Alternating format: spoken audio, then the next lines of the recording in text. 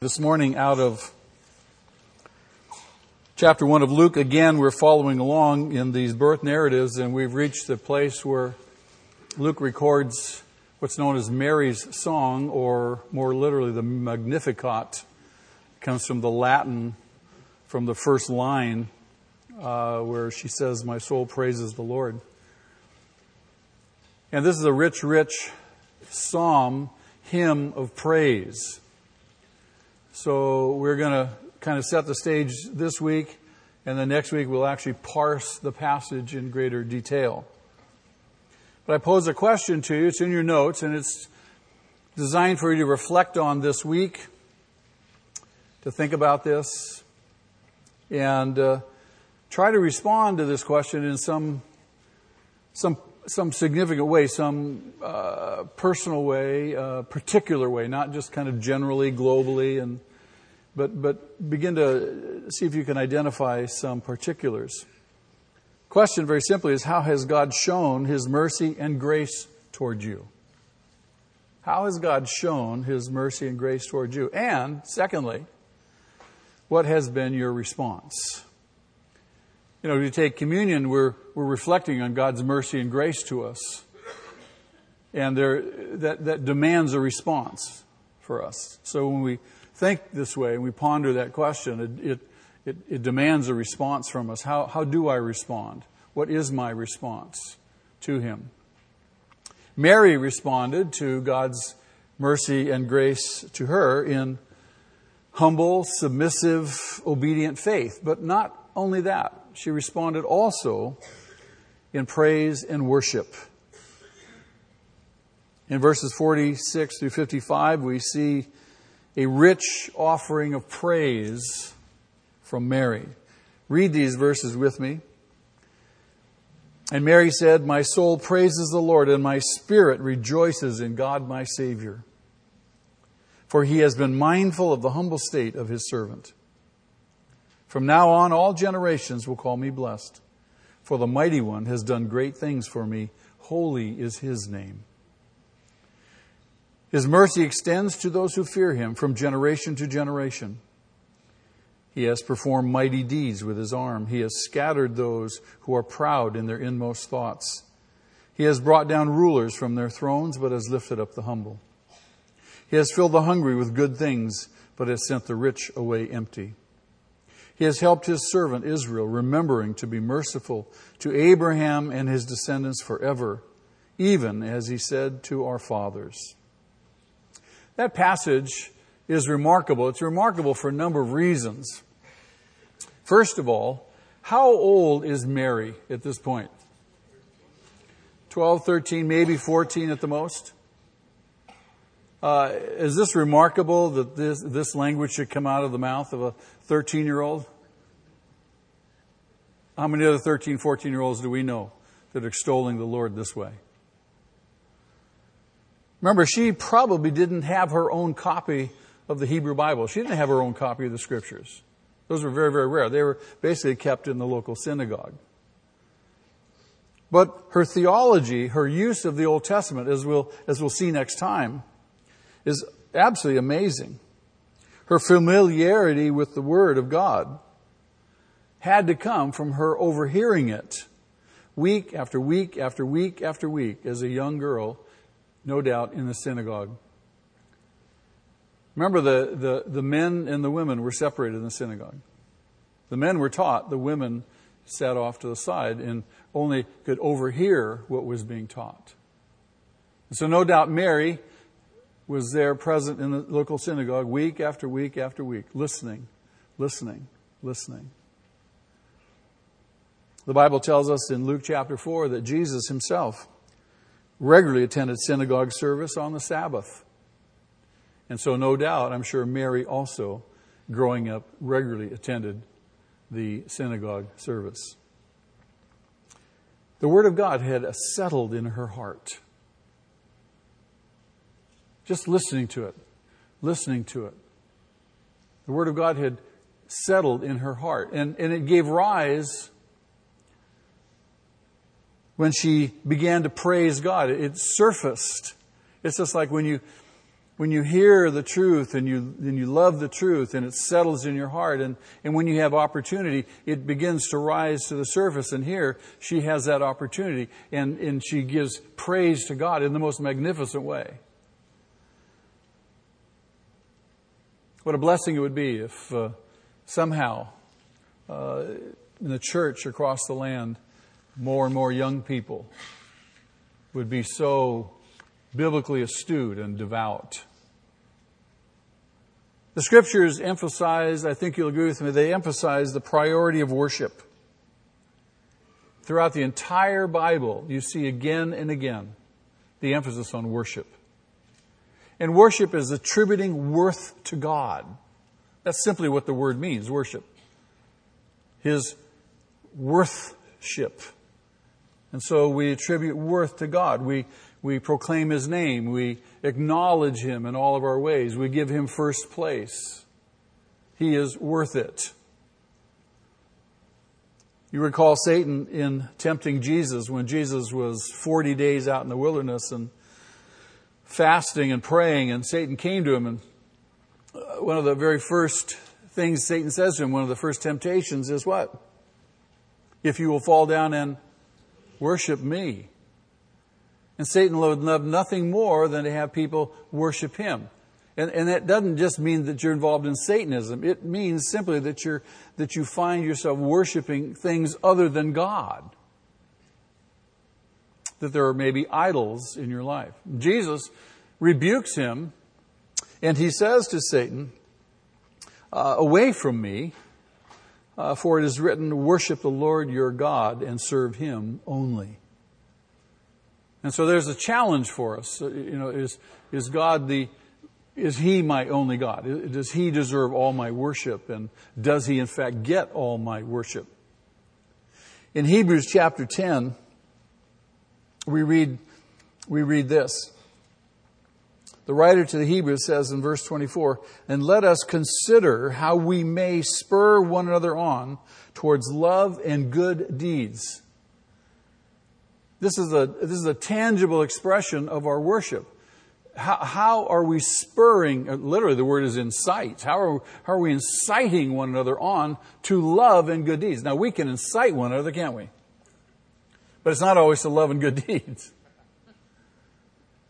So we have to look at our life, and as we worship, then we are in fact inciting by how we live our life, who we are in fact inciting people on. We're motivating people on to love and good deeds. Does that make sense to you? And then he says in verse 25, let us not give up meeting together as some are in the habit of doing. There are people who say, it's not important to meet together. It is vitally important to meet together. We need one another. Why? Because it's only in this environment that we can incite one another on. That we can be examples and encouragement to each other. Let us, he says, not give up meeting together as some are in the habit of doing, but let us encourage one another all the more as you see the day approaching. So here's a context of worship. Peter says this. So if I can connect the two passages. So the writer of Hebrews says, let us, since, Peter says, we are living stones, and we are being built into a spiritual house to be a holy priesthood, offering, now notice this, spiritual sacrifices acceptable to God through Jesus Christ. So again, this appeal to worship. Who are we? We are the church, or certainly a part of the church, but we are part of this spiritual house being built up, and all designed to worship God and to offer these spiritual sacrifices. The obvious image is from the old temple in the Old Testament, where the animal sacrifices were offered. Well, now we are the temple, and now spiritual sacrifices are being offered. Because God created men to worship Him. God has created us to worship Him. All people, then, are inherently worshipers. You can't get away from it. It's built into us.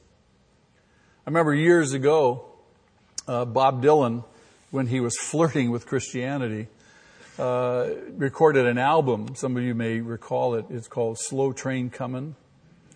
And he had a cut on that album that was just, the whole album was just spectacular. And I couldn't hardly believe Bob Dylan, when my crazy hippie days now, Bob Dylan's a Christian, whoa. But he had a cut on that album, and it was very simply titled, "You Gotta Serve Somebody." I thought, whoa, how simply, beautifully powerful. You gotta serve somebody. So who are you gonna serve? Who are you gonna worship? You gotta worship. He has designed us to worship and worship Him. So we are now inherently worshipers. Does that make sense? Now, the question is, what is the object of our worship? You see, the object of a person's worship determines that person's eternal destiny. It's as simple as that. Worshipping anything or anyone other than the one true God is called idolatry. The ancient Israelites' persistent idolatry, and you read the Old Testament, you read all the prophets, their persistent idolatry was condemned by God, and what was eventually led to their destruction and their captivity. If you go back and you read the Old Testament, and more particularly if you read in 2 Kings chapter 17 through chapter 21, that segment, you read God speaking to the northern kingdom, the 10 tribes in the north, and tell them He's going to destroy them. And then He turns to Judah in the south and He says, I'm going to take you off into captivity. And we recall that was part of what the book of Daniel talked about, was the Jews being in captivity in Babylon. In Romans chapter 1, Paul talks about this. Paul talks about the idolatry that is the inevitable response of people who deny the one true God. He says in verse 18, the wrath of God is being revealed from heaven against all the godlessness and wickedness of men who suppress the truth by their wickedness. Since what may be known about God is plain to them because God has made it plain to them. Since the creation of the world, God's invisible qualities, His eternal power and His divine nature have been clearly seen, being understood from what has been made, so that men are without excuse. Everyone is going to stand before the Lord on that great judgment day, and no one's going to have an excuse. No one's going to have an excuse. No one's going to be able to say, I didn't know. And God's going to say, yes, you did know. I gave you a clear witness, but you would not. Well, how did you reveal yourself to me? Through that which has been made. Just through what we call general revelation, through creation. All you have to do is look around. How did all this happen? Oh, it just happened. No, it didn't just happen. God brought it into existence, and the order is amazing. And then he goes on, he says, verse 21, for although they knew God, they know there's a God. Even the most confirmed atheist down deep in a place where he doesn't want to admit, knows there's a God. Because God has a built-in witness. Even though they knew God, they neither glorified Him as God nor gave thanks to Him. They didn't worship Him. They didn't worship Him. They turned from Him. They would not worship Him. Now look at the result of their life. Their thinking became futile and their foolish hearts were darkened. Although they claimed to be wise, they became fools. They exchanged the glory of the immortal God for images made to look like mortal man, birds, animals, and reptiles. So when you turn from God, you turn to idolatry automatically. Why? Because we are designed to worship. We're going to worship something or someone. The question is, what is it? Idolatry can include idols of the heart. I read a book this summer on my time away, and the title is Counterfeit Gods by Timothy Keller. It's a great read. And in fact, Keller's written a number of books. Anything by Timothy Keller is worth reading. This one's Counterfeit Gods. You ought to get it and read it. It's just powerful. But he talks about idolatry can be anything in the heart, the intangible things. How many people want to be accepted? You know, most of us growing up have learned how to do whatever it takes to be accepted, or to do whatever it takes to avoid not being accepted. Isn't that true? And really what happens subtly, without our even realizing it, acceptance becomes the God in our life. We worship it, and we'll compromise just to be accepted. There isn't a single one of us that hasn't felt like I needed to say something to somebody, but because I didn't want to be ridiculed or not accepted or such, I zipped it up, right? I gave in to the idol of acceptance. How many of us like power? Well, let me rephrase. How many of us like to be in control? Power can be an idol. And it's a subtle thing. It's not all of a sudden one day, I'm going to be... No, it's something that grows in your life. Because we're weak, because we are sinful, there's a lot of stuff that's out of our control, and that feeds right into our innate insecurities and inadequacies. And so we try to make up for that. Rather than trusting the Lord, we try to control things.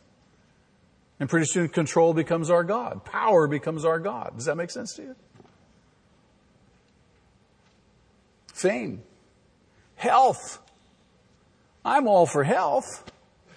I want to be healthy. I want my wife to be healthy. By the way, we had an appointment with the oncologist this week, and we had a scan, and she's making progress, so we're grateful for that. And that doctor was happy.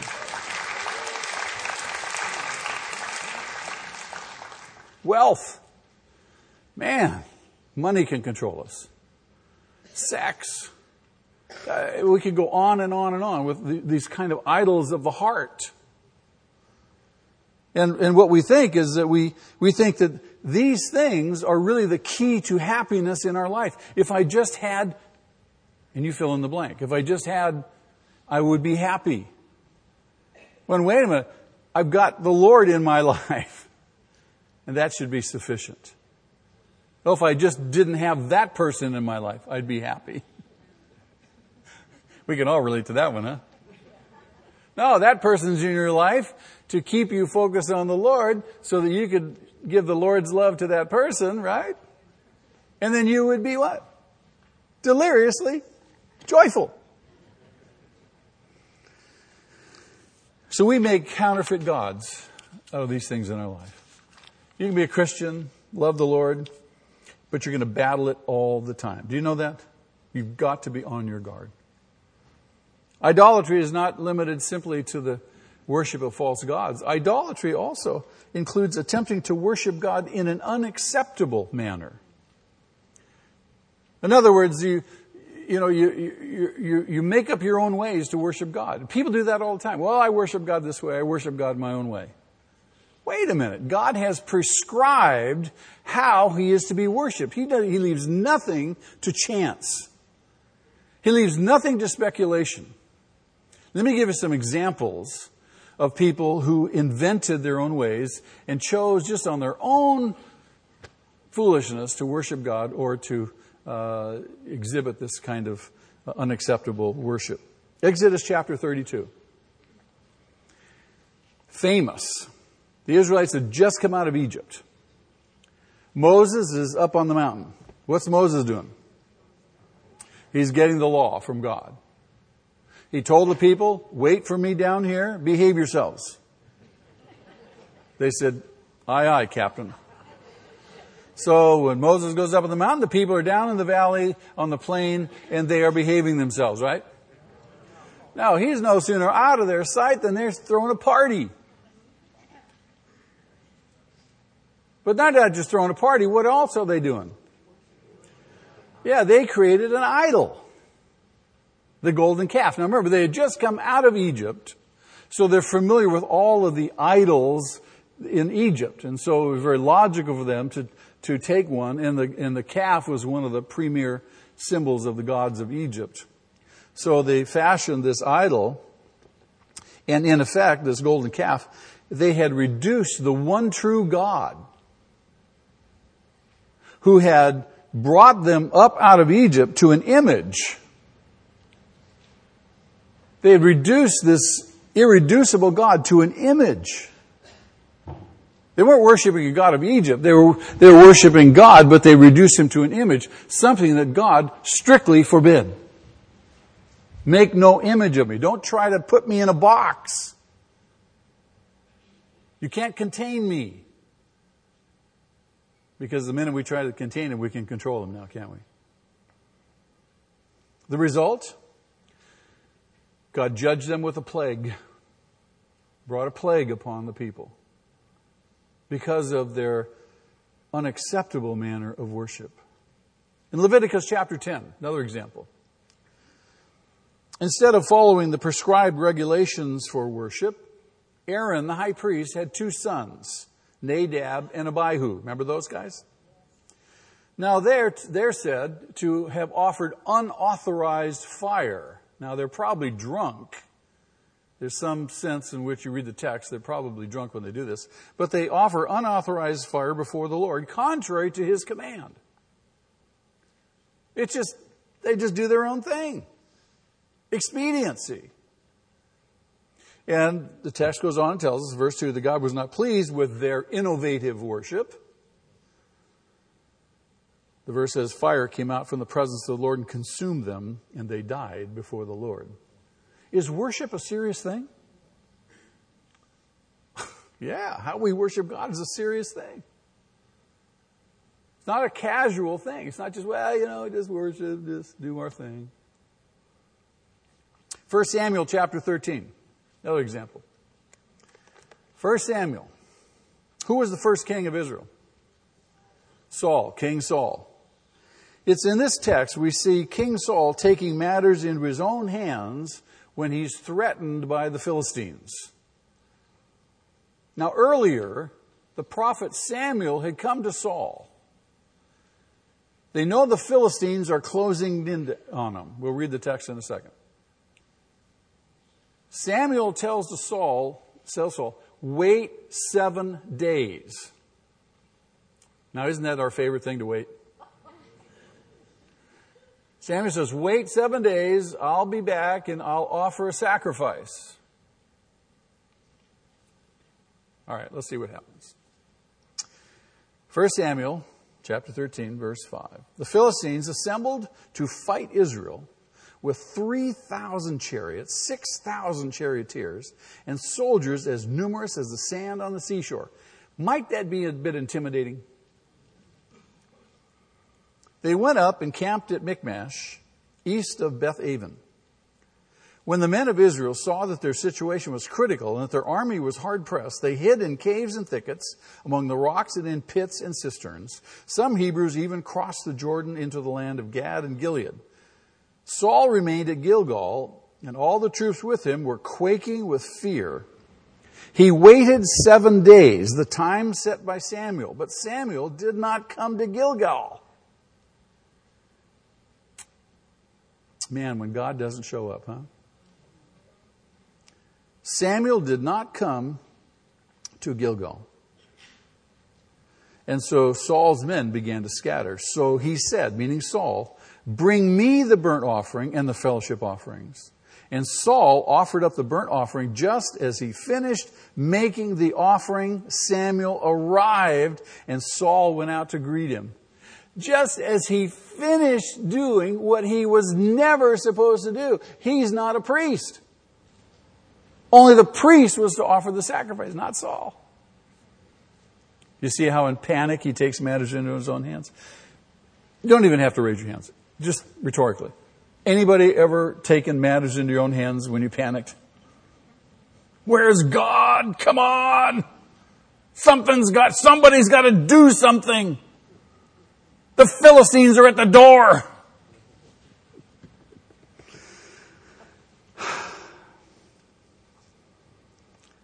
When the 7 days are up, Samuel had not appeared. Saul rationalized doing what he was not supposed to do. Now listen. Let's finish the text. Samuel arrived. Saul went out to greet him. What have you done? Asked Samuel. Saul replied, when I saw that the men were scattering and that you did not come at the set time, it's your fault. See, they always blame the pastor. Somehow it's always my fault. Go figure. And you didn't show up at the set time. The Philistines were assembling at Michmash. I thought, ooh, now the Philistines will come down against me at Gilgal. I have not sought the Lord's favor. So I felt compelled to offer the burnt offering. Would you have loved to have been a fly on the wall in that conversation?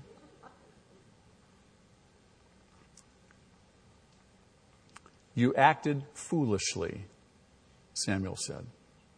You have not kept the command of the Lord your God he gave you. If you had, he would have established your kingdom over Israel for all time. If you had just waited, if you had just listened to what I told you, if you had just known that God is faithful, but now your kingdom will not endure. The Lord has sought out a man after his own heart and appointed him as leader of his people because you have not kept the Lord's command. The failure of Saul to worship God properly cost him everything. Is worship important? Years later, you recall the Philistines, they had captured the Ark of the Covenant. And that had caused them a great deal of trouble. I won't go into all the details of that. Some of you know the situation. So the Philistines finally deliver the Ark of the Covenant back to the Israelites.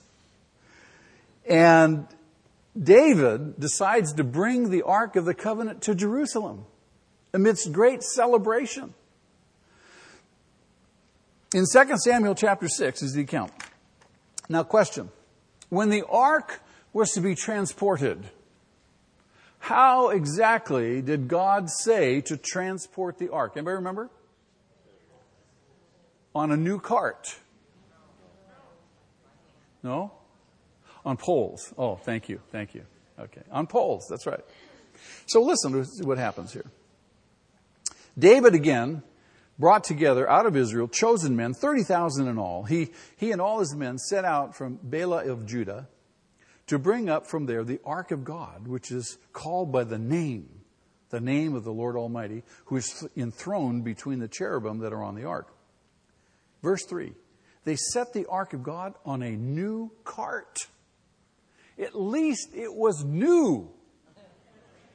Not some old cart that they found on the side of the road. They got a new cart. Should they get some points for that? And they brought it from the house of Abinadab, which was on the hill. Uzzah and Ahio, sons of Abinadab, were guiding the new cart with the ark of God on it. And Ahio was walking in front of it. David and the whole house of Israel were celebrating with all their might before the Lord with songs and harps and lyres and tambourines and sistrums and cymbals. And everybody's dancing and singing and playing music before the ark is headed to Jerusalem. Wow, this is great, a party.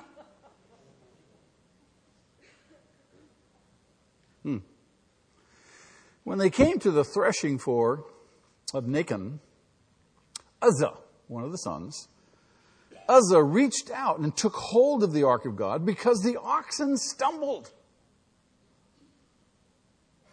In seeming reverence for God, to keep the ark from falling on the nasty old dirty road, he reached out and stabilized it.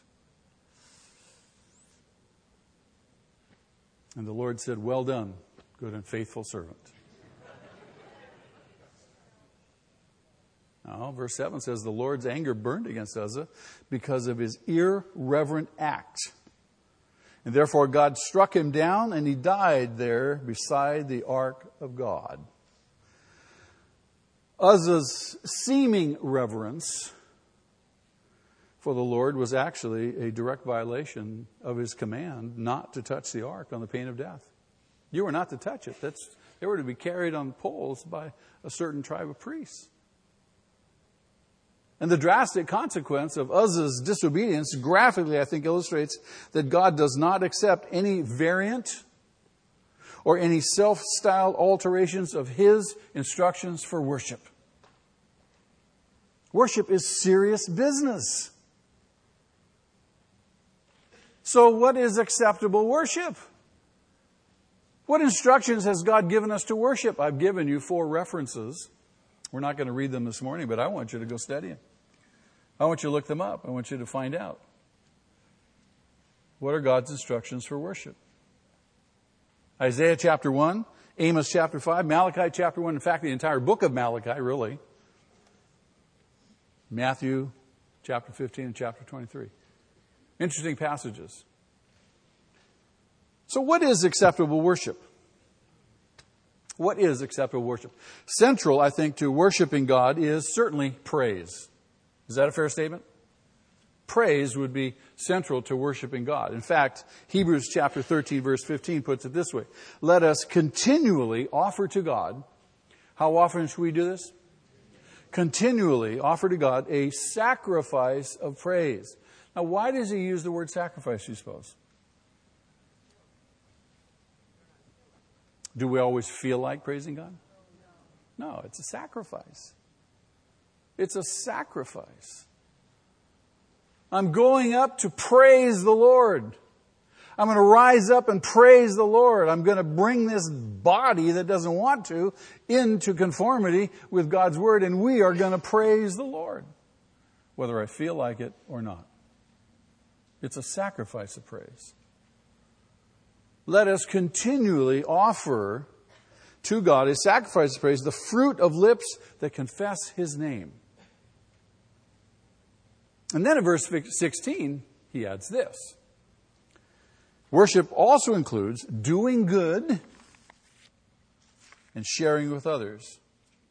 For with such sacrifices, God is pleased. So, worship is not limited just simply to praise and raising our hands and praising with our lips. But worship really is an extension of that with our life, isn't it? Our life is an expression of worship. What does Paul say in Romans? Offer your body as a living sacrifice, holy and pleasing to Him. Worship is an expression, it's a life expression. Even the meeting of financial needs is an act of worship. Listen to Paul's words as he writes to the Philippians. He says, I have received full payment, and even more.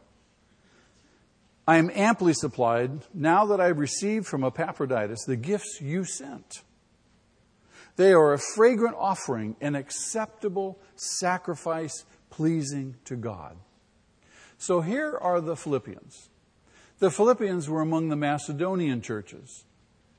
If you go back to 2 Corinthians chapter 8 and 9, you read about the Macedonian churches, and Paul describes them as people who were absolutely dirt poor, who out of their poverty, they begged for the chance of contributing to the support. And so this is who the Philippians were. This was a sacrifice, and they joyfully participated in it. And similarly, if you go to the early chapters of the book of Acts, chapter 2, chapter 4, you see that the early believers worshiped God not only with song and praise, but they worshiped Him with their goods, didn't they? As anyone had needs, some would actually sell a house, a piece of property. Bring the money to the apostles' feet and say, here, the people have needs. Here's some proceeds. Distribute it as to anyone who has a need. Wow. What I do with my money, how I conduct my life financially, is an act of worship. And most of us are aware the Bible talks about that a ton of times, doesn't it? Money. Jesus defines true worship 2 ways. He says true worship has 2 fundamental components. This is just another way of saying what I've been saying with these other passages. In John chapter 4, Jesus talks about these 2 components. The text, the context is the interview with the woman at the well. And they're having this discussion of worship. And Jesus says, a time is coming and has now come when true worshipers will worship the Father. And they will worship the Father how? In spirit and truth. And he repeats himself.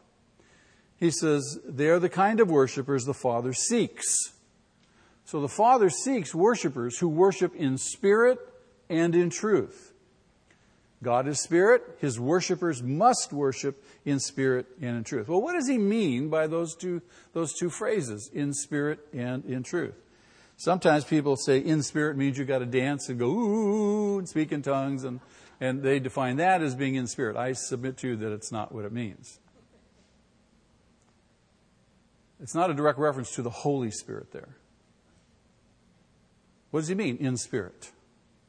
He means that your worship in spirit is simply genuine. That it's real, that it's sincere, it's from the heart. As opposed to a mere outward ritual, going through the motions.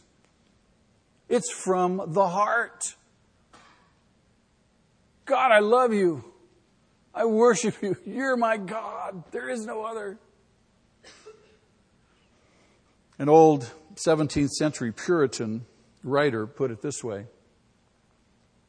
He says, without the heart, it is no worship. Without the heart, it is no worship. It is a stage play. And acting a part without being that person really, which is acted by us, a hypocrite. And the notion of the word is a stage player. He says, we may be truly said to worship God, though we lack perfection. But we cannot be said to worship Him if we lack sincerity. So we may worship Him, however imperfectly.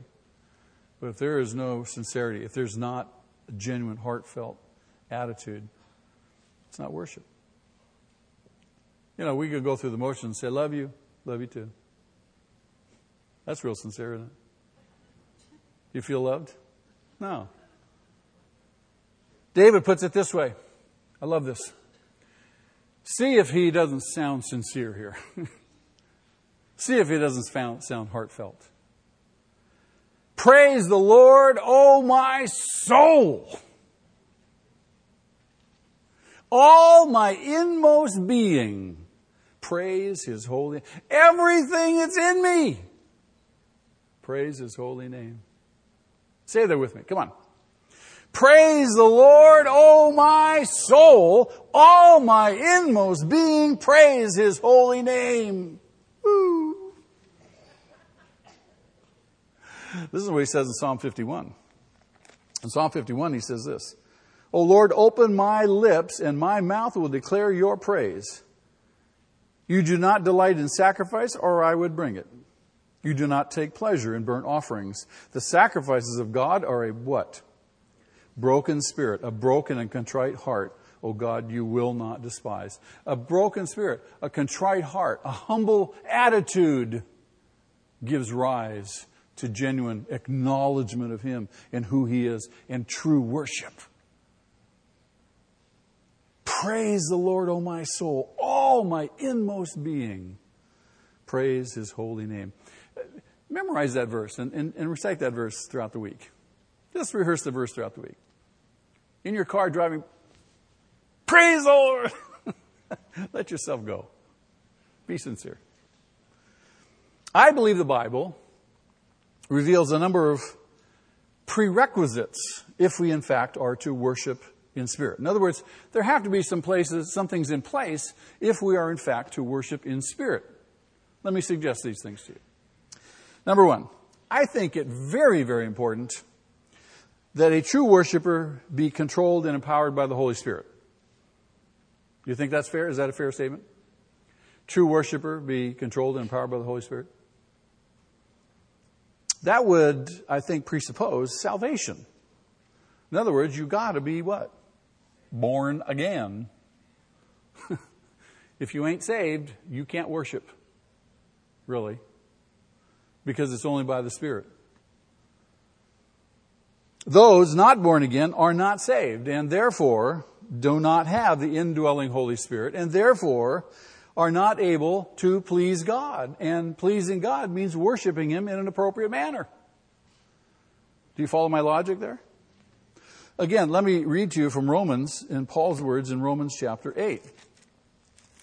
These are powerful words. He says to us, verse 7. The sinful mind is hostile to God. It does not submit to God's law, nor can it do so.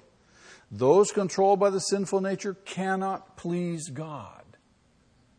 You got to be born again. Jesus says, unless you're born again, you don't get it. You can't see it. It doesn't make sense to you. It's all foolishness. Once you're born again, a whole new world is opened up to you. Isn't that true? You go, when I got saved, I went, whoa, how long has this been around? This is great. I love this. I remember telling my mom, I used to hate going to church because she used to always drag us off to church as kids, right? I hated it. When I got old enough, I quit going to church. I didn't go to church for years and years and years. So after I got born again, I couldn't get enough church. And my mom was just astounded. She says, what happened to you? I said, I'm glad you asked. I are born again. I love Jesus. I can't get enough. It's a whole new world opened up to me. Absolutely thrilling. Secondly, to worship God in spirit requires that the thoughts of a man or a woman be focused on God. Does that make sense? Should our thoughts be focused on God? Or should we be mindlessly worshiping, thinking about the car, the laundry, the kids, all these other things that certainly distract us? No, our thoughts should be focused on Him. True worship, think about this, true worship flows out of an undivided mind filled with and meditating on God's truth. Remember Mary? I suggested to you that here she probably was in the synagogue week after week after week overhearing the Word of God, and that would give rise to her song of praise. It would just bubble to the surface. Psalm 1 verse 2, I love this. Blessed is the man whose delight is in the law of the Lord, and on His law he meditates what? Day and night. His mind is filled with God's truth. Psalm 119, David says, I meditate on your precepts, I consider your ways. In other words, I camp out on this stuff. I think about it. I want it to inform my life. I want your word to inform my life. I want your word to inform the way I think. I delight in your decrees. I will not neglect your word. Now, do you think his life was informed by that word of God? Absolutely. Here's the third one. True worship in spirit requires repentance, because sin hinders fellowship and communion with God. If you cherish sin in your heart, if you harbor sin in your heart, you're not repentant, you are just simply not going to be a happy Christian. You're not going to be a joyful Christian. Psalm 66, if I had cherished sin in my heart, the Lord would not have listened. I want to worship God. And if something is there blocking me, I know I'm wrong and I'm not dealing with it, I'm not gonna be able to really truly worship Him. My worship is not going to be sincere. Psalm 139. Again, David says, search me, O God, and know my heart. Test me and know my anxious thoughts. And we have those, don't we? Anxious thoughts. See if there is any offensive way in me, not in my neighbor, in me, and lead me in the way everlasting. Fourthly, to worship God in spirit requires humbly accepting His will no matter what the circumstances. Whoa. We can't do this another way, God. Humbly accepting His will, right? Regardless of the circumstances. If you go back to Genesis chapter 22, we see Abraham. God called him to do a huge thing. What did God call him to do? Offer his son, his only son, on the altar. Did Abraham humbly accept God's will in the face of the obvious circumstance? Mary, in our study here, Mary herself, she says, I am the Lord's servant. May it be to me as you have said. Okay, let's do it. So worship must be in spirit. Worship must also be in truth. It must be in truth. As we saw earlier, God rejects expressions of worship, self-styled worship, inventive worship, that is inconsistent with His revealed truth. That's the key. He rejects worship that is inconsistent with His revealed truth. The only source of that revealed truth is found where? Where? In His Word. That's where you find out how God means for us to worship Him, in His Word. So only worship that is consistent then with the Scriptures is acceptable to Him. You follow my logic on that? Our worship songs, Alan works very hard to make sure that our music and our songs are theologically accurate and truthful. And sometimes when there's a little word or something out of place, I'll go to him and say, yeah, we need to change that. But we work very hard at that to try to keep our worship songs, if you will, our praise songs, theologically, scripturally accurate. Hebrews 10:22. This verse summarizes the approach of true worshipers to God. Here it is. Here it is in a nutshell. One verse. True worshipers of God are sincere. They draw near to God with a sincere heart. They are faithful. They draw near to God in full assurance of faith. They are humble, having hearts sprinkled clean from a guilty conscience. In other words, they're not justifying themselves all the time. And they are pure, having bodies washed with pure water. Mary herself is an example to all of us of faith, of humility, of submission to God's will. She also models for us, I think, true, acceptable worship.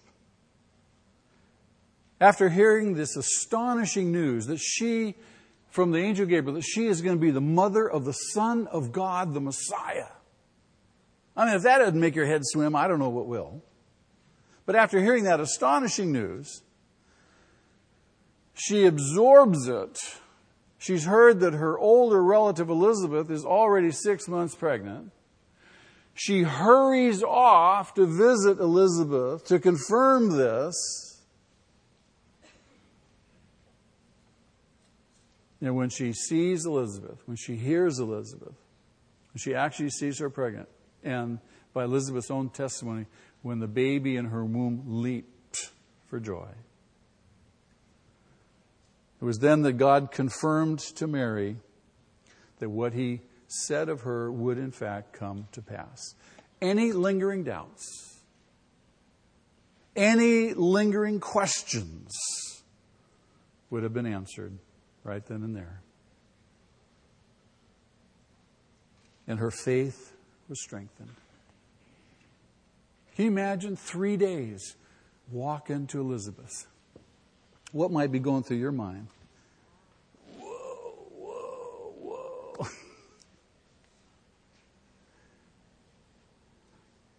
And as Elizabeth speaks to her, Mary now breaks forth in this hymn of praise to her God and our God. And we'll look at that next time. Amen. Father, thank you again. Thank you for your word. Thank you for your great purpose and your great plan. We love you this morning. We worship you. Lord, instruct us again, renew us again in how you would have us worship you.